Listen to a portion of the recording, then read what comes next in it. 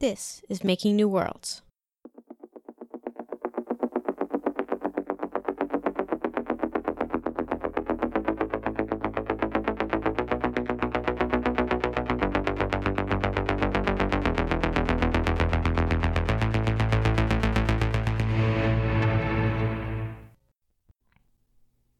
Imagine this. Life is pretty good in space. You just got a promotion at the mining company, and the new restaurant that opened in your section of the habitat makes kebabs that you swear are even better than the ones back on Earth. But things have gotten a little tense around the neighborhood. Everyone's arguing about the water supply issue. The farmers have been arguing for a bigger share to keep up with demand, but the power plant engineers say they can't cut their usage without risking outages. Somebody's going to have to make a decision. But who? Welcome to Making New Worlds, a podcast about the ethical issues involved with settling space. I'm Erica Neswold. Today we're asking, who's going to be in charge of our space settlements? Will they be ruled from a distance by governments back on Earth? Will they have local governments? How will they be structured? How will they deal with conflict, both within the settlement and with other settlements and countries on Earth? Let's check in with current space law. You might remember from episode 3 that we talked about the Outer Space Treaty of 1967, which covers things like property ownership and the use of nuclear weapons in space. The relevant part of the treaty for this episode is Article 6, which says that, quote, the activities of non-governmental entities in outer space require authorization and continuing supervision by the appropriate state party to the treaty, end quote. Non-governmental entities means people like you and me and Elon Musk. Space lawyer Laura Montgomery, who talked to us in episode 3, points out that no one really agrees what authorization and continuing supervision means. And the question is whether that requires a heavy regulatory hand or nothing, which is my own view, in terms of what the private sector can do under current law. Laura argues that interpreting Article 6 to mean that Earth-based governments should regulate every possible activity that could be done in space would be unnecessarily expensive and overreaching. And right now, Congress is looking at whether to pass a law requiring that everything you do in space be authorized and supervised. And we have, there was a proposal from the previous administration that would have had everything you did in outer space be authorized and supervised. And I'm being a little sarcastic here, but I do think that we should first federalize Connecticut and see how that works out before we go and federalize the entire solar system. So I would rather see a more limited approach than one that just said all space activities. I think that's biting off more than anyone can chew and is perhaps a waste of resources because there's a whole host of activities that are completely harmless and benign that do not require governmental oversight.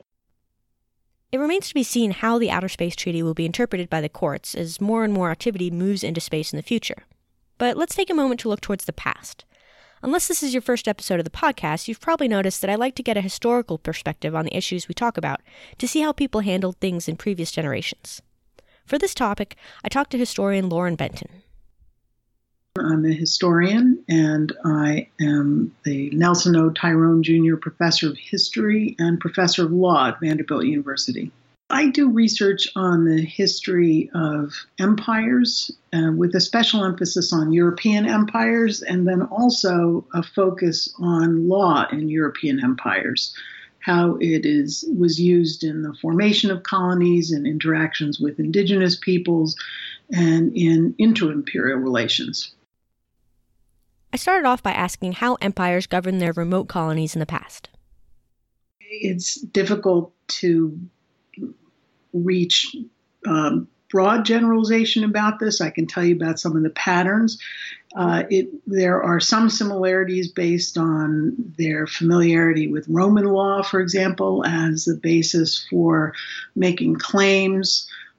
They also had a lot of and relied on a lot of the routines that they used in governance at home and constituted their settlements as extensions of the realm, or in some cases as they were all composite polities, that is to say they were kingdoms made up in some cases of many realms, and so it was not that unusual for them to imagine rule of some sort over a distant realm that had different governance, and so they innovated a lot as they created these systems of rule. it was very interesting in the history of colonization that none of the powers engaging in colonization actually had a very clear-cut constitutional or governance model for how they were going to do this. So really, they were shifting all the time.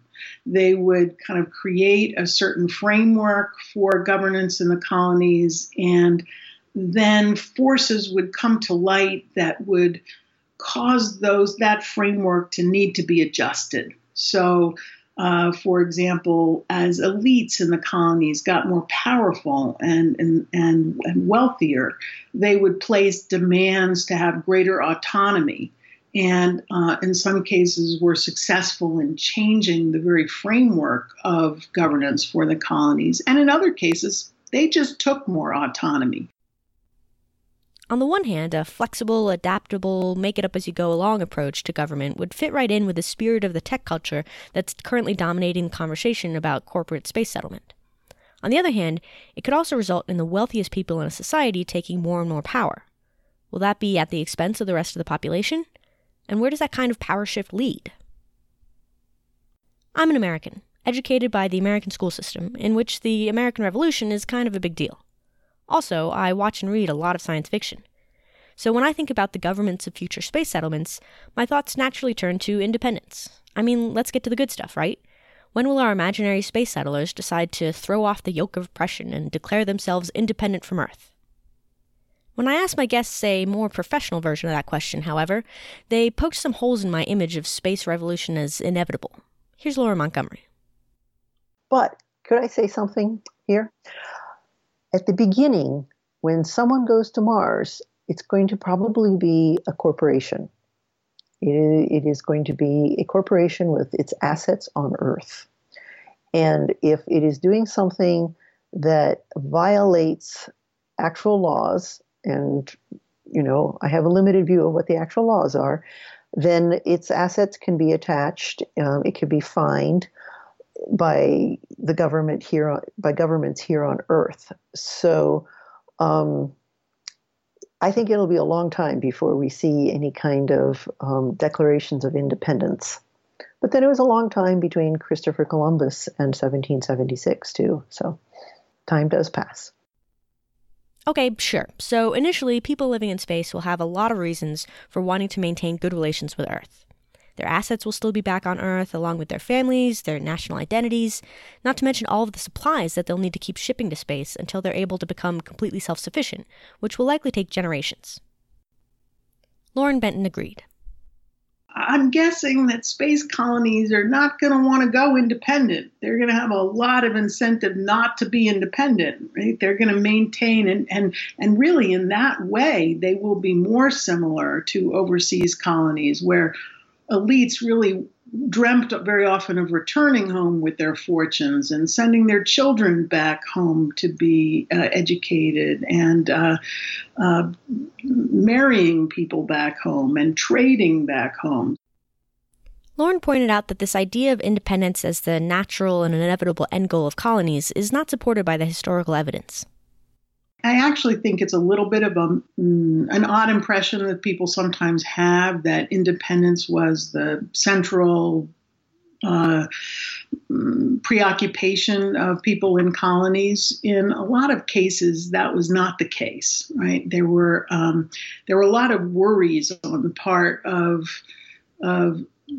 European rulers about settlements becoming not so much independent, but acting independently. That is, rulers doing things that had not been specifically sanctioned, making up their own foreign policy, these kinds of things. But the worry about breakaway independence was, for a long period of time, I would say not as important as we might think. Particularly Americans who are focused on the American Revolution tend to view this as the, most central preoccupation of colonies. But after all, the colonies very often depended very much on trade and on their elites depended for advancement, for social advancement and economic advancement on the home country. They looked to the monarchs for patronage, and so they were referring all the time and writing all the time to the kings to proclaim that they were doing a great job and really should be rewarded for it. It was extremely rare for people to just say, I'm no longer in the empire, I'm no longer a loyal subject of the king. This was true even of people we tend to think of as rogue actors in the early modern period in and around colonies, like pirates. We tend to think of pirates flying the black flag and attacking anybody in sight, but most people who were labeled pirates always were themselves very careful to be claiming to act on behalf of a particular sovereign. And sometimes they changed their idea, or they literally changed the flag to indicate that they were acting for one sovereign rather than another. But they very rarely put up the black flag. That was something that happened during a very short period of time. Most people were representing themselves as loyal subjects of some power at all times. That might happen in the future of space colonization. I would think it would be more likely to happen than have people go rogue, because particularly out in space, with the dependence one would have on supplies and communications, I don't think going rogue would be much of an option. Of course, this doesn't mean that there will never be conflict between space settlers and governments back on Earth. But history suggests plenty of outlets for that kind of conflict that don't include taking up arms and designing a new flag. There was a famous phrase in the Spanish Empire. In Spanish, it is obedezco pero no cumplo, and that means I obey but do not comply. So there was an interesting game that very often governing elites would play, where they would receive instructions from the home government, the metropolitan government, and they would sort of do what was asked of them or pretend to do what was being asked of them, but not very effectively, not very quickly. And in some cases, they had delaying tactics. And this is something you might see in the future of space colonization. They were very far away, so they could always ask for clarification. So they would write back and say, we're not really sure what you meant by that. Could you give a little more specificity there? And they knew that it would be months for this message to travel back to Spain or to England or France, and then months more for the answer to come back. So just by that very delay, they were gaining a lot of time during which they could do what they wanted. For the record, now that Lauren has brought it up, I 100% believe that space settlers of the future will pull this trick. It seems like the perfect use of the communications delay that people living beyond the Earth's orbit will have to deal with. Lauren also discussed another potential source of conflict, aside from disagreements between a settlement and their parent government back on Earth. I would put that to one side, and if I could, I would mention another element of strife, which I think might play itself out in the future in space colonization, and was very present in the history of colonization. And that is conflict among and between empires for claims to colonies and settlements. That kind of conflict about which power had the right to settle areas, which power had the right to control trade in and out of particular ports, that kind of conflict was very, very present. And Europeans used certain kinds of conventions for attempting to deal with that conflict, not always successfully, but that was the main focus, I would say, of colonial governance right up until the end of the 18th century. Given that humanity's big initial push into space was driven by the Cold War between the US and the Soviet Union, it seems like a safe bet to predict that in the future, conflict will arise between nations on Earth about resources and territory in space. Just because corporations are currently dominating the conversation about space settlement doesn't mean that governments won't get back into the game. If the US and China both put colonies on Mars, Will tensions between the two colonies on Earth extend to space? And what about vice versa?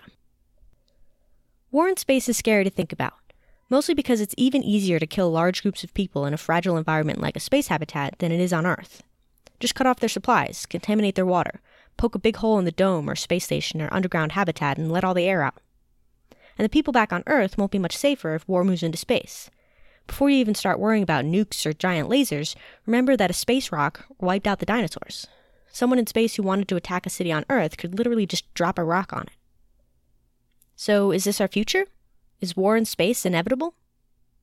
People tend to think that we're always going to have war, even war in outer space. And one of the reasons they think that is they think that war is inevitable. It's in our nature. And they think it's in our nature in part because they think that humans have always made war. This is Brian Ferguson, professor of anthropology at Rutgers University, Newark, who studies the anthropology of war. This has been a lot of my research over recent years, and although you will find many people who argue that the archaeological record suggests that we find war everywhere we look in the past, I can tell you quite definitely that that is not the case. People who seem to find war everywhere they look are looking at cases where war is present. What's very interesting, I think, is that you see some places where all the preconditions would seem to indicate war is going to be present, and yet war is not present in the archaeological record. For instance, I have written about an area called the Southern Levant, which is the eastern Mediterranean coast, area that's racked by war now. And the incredible thing, I believe, is that from 13,000 BC to 3,200 BC, there is not one single place where you can say that war was present. There's a couple of suspected places, but nothing that's definite. And in other parts of the world, definite evidence is abundant. And what I think you can discern there is that those people, the people who domesticated plants and animals, also found ways to domesticate conflict. Conflict always exists. It will always exist. But there are violent and nonviolent ways of dealing with conflict. And for about 10,000 years, those people were able to deal with conflict, which certainly existed, without going to war.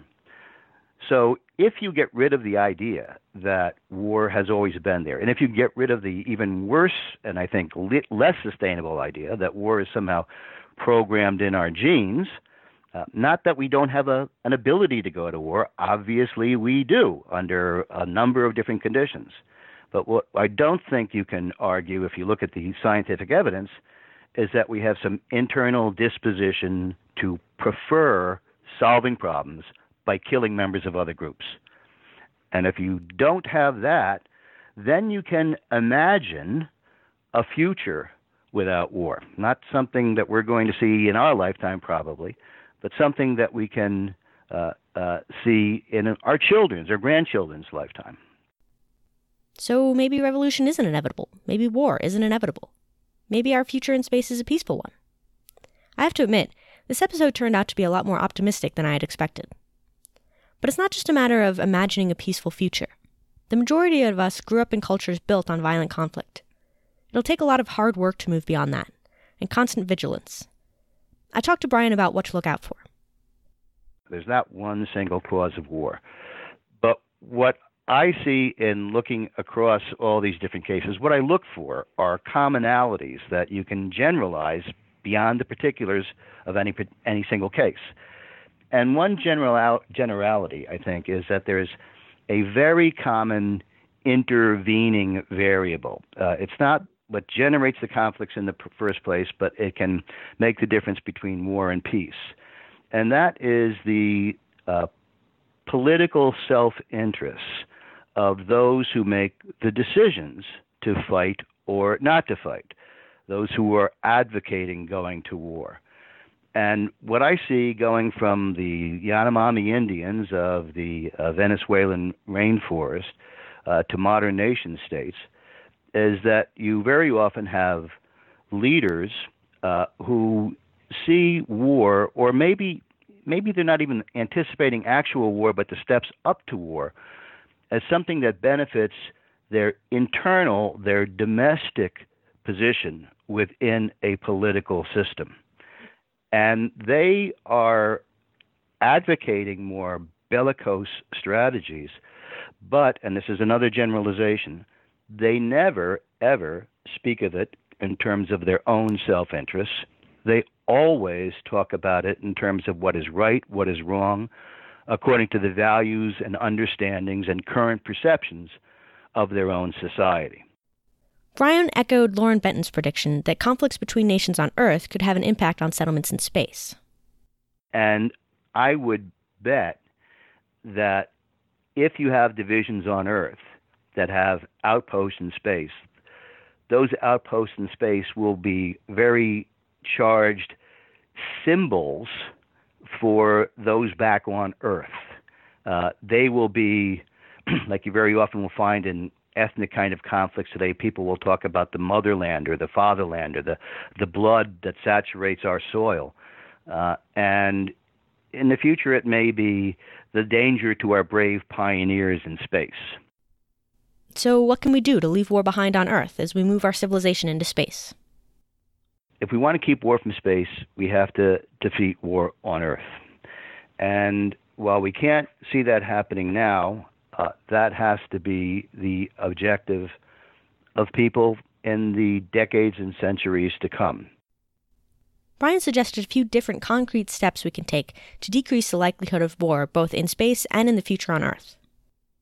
Formats of ritual integration, and ritual integration doesn't necessarily have to be religious, but participating in joint endeavors where common humanity is recognized. I tell my students that they don't remember this. At the beginning of the United States thaw with China began with a ping pong match.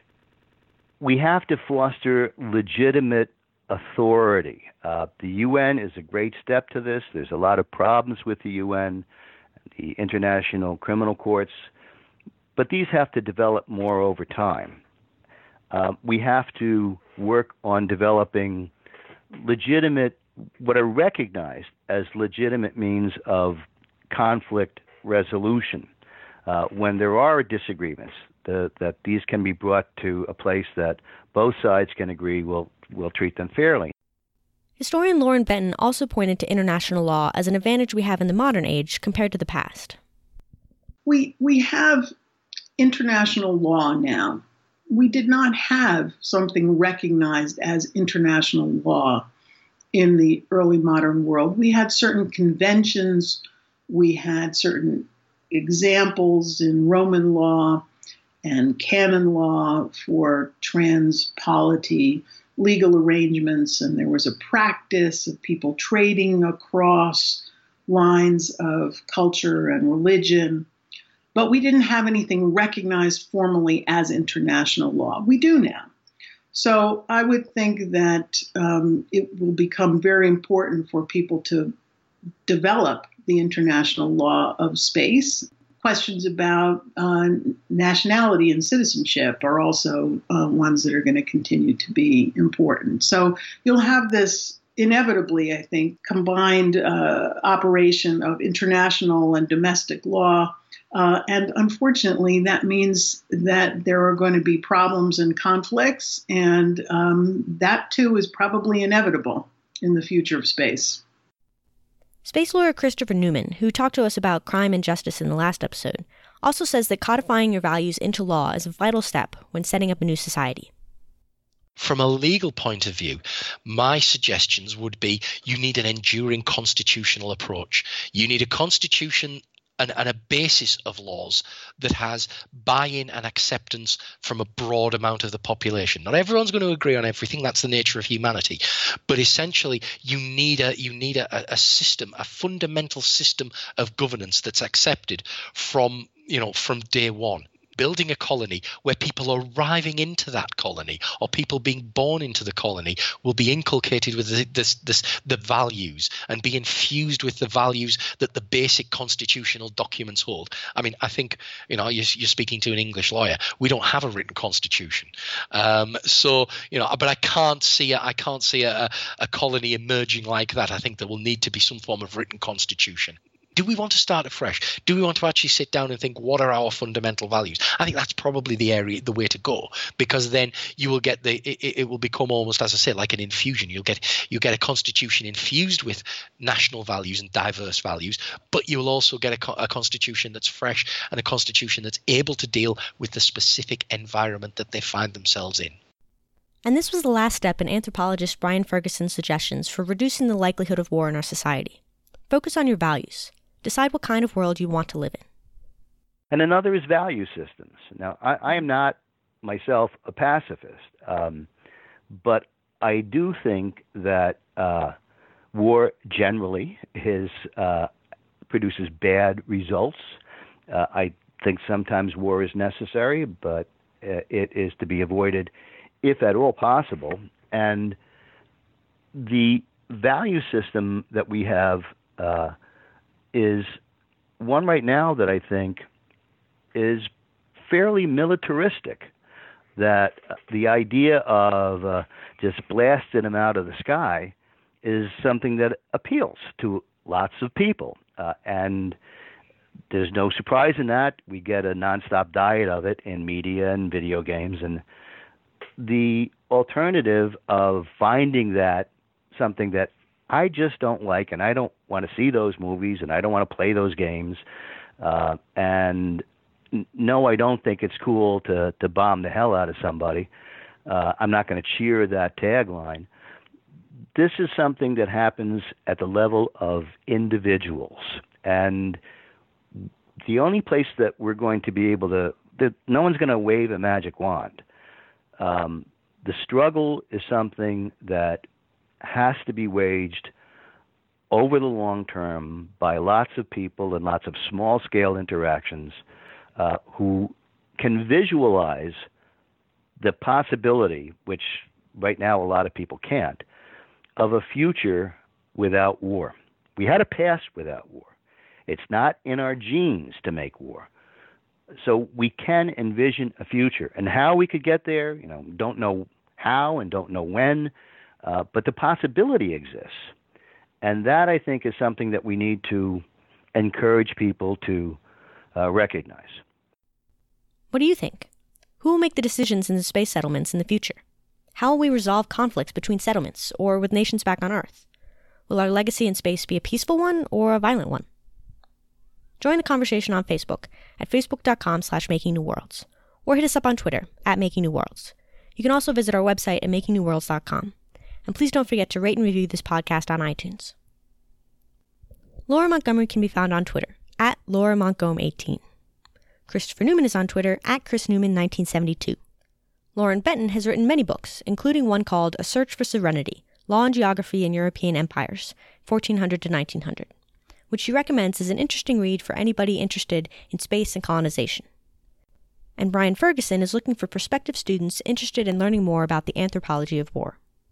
I'm the director of a graduate program in peace and conflict studies here at Rutgers in Newark. And we're not against conflict. We understand that conflict is the way change happens.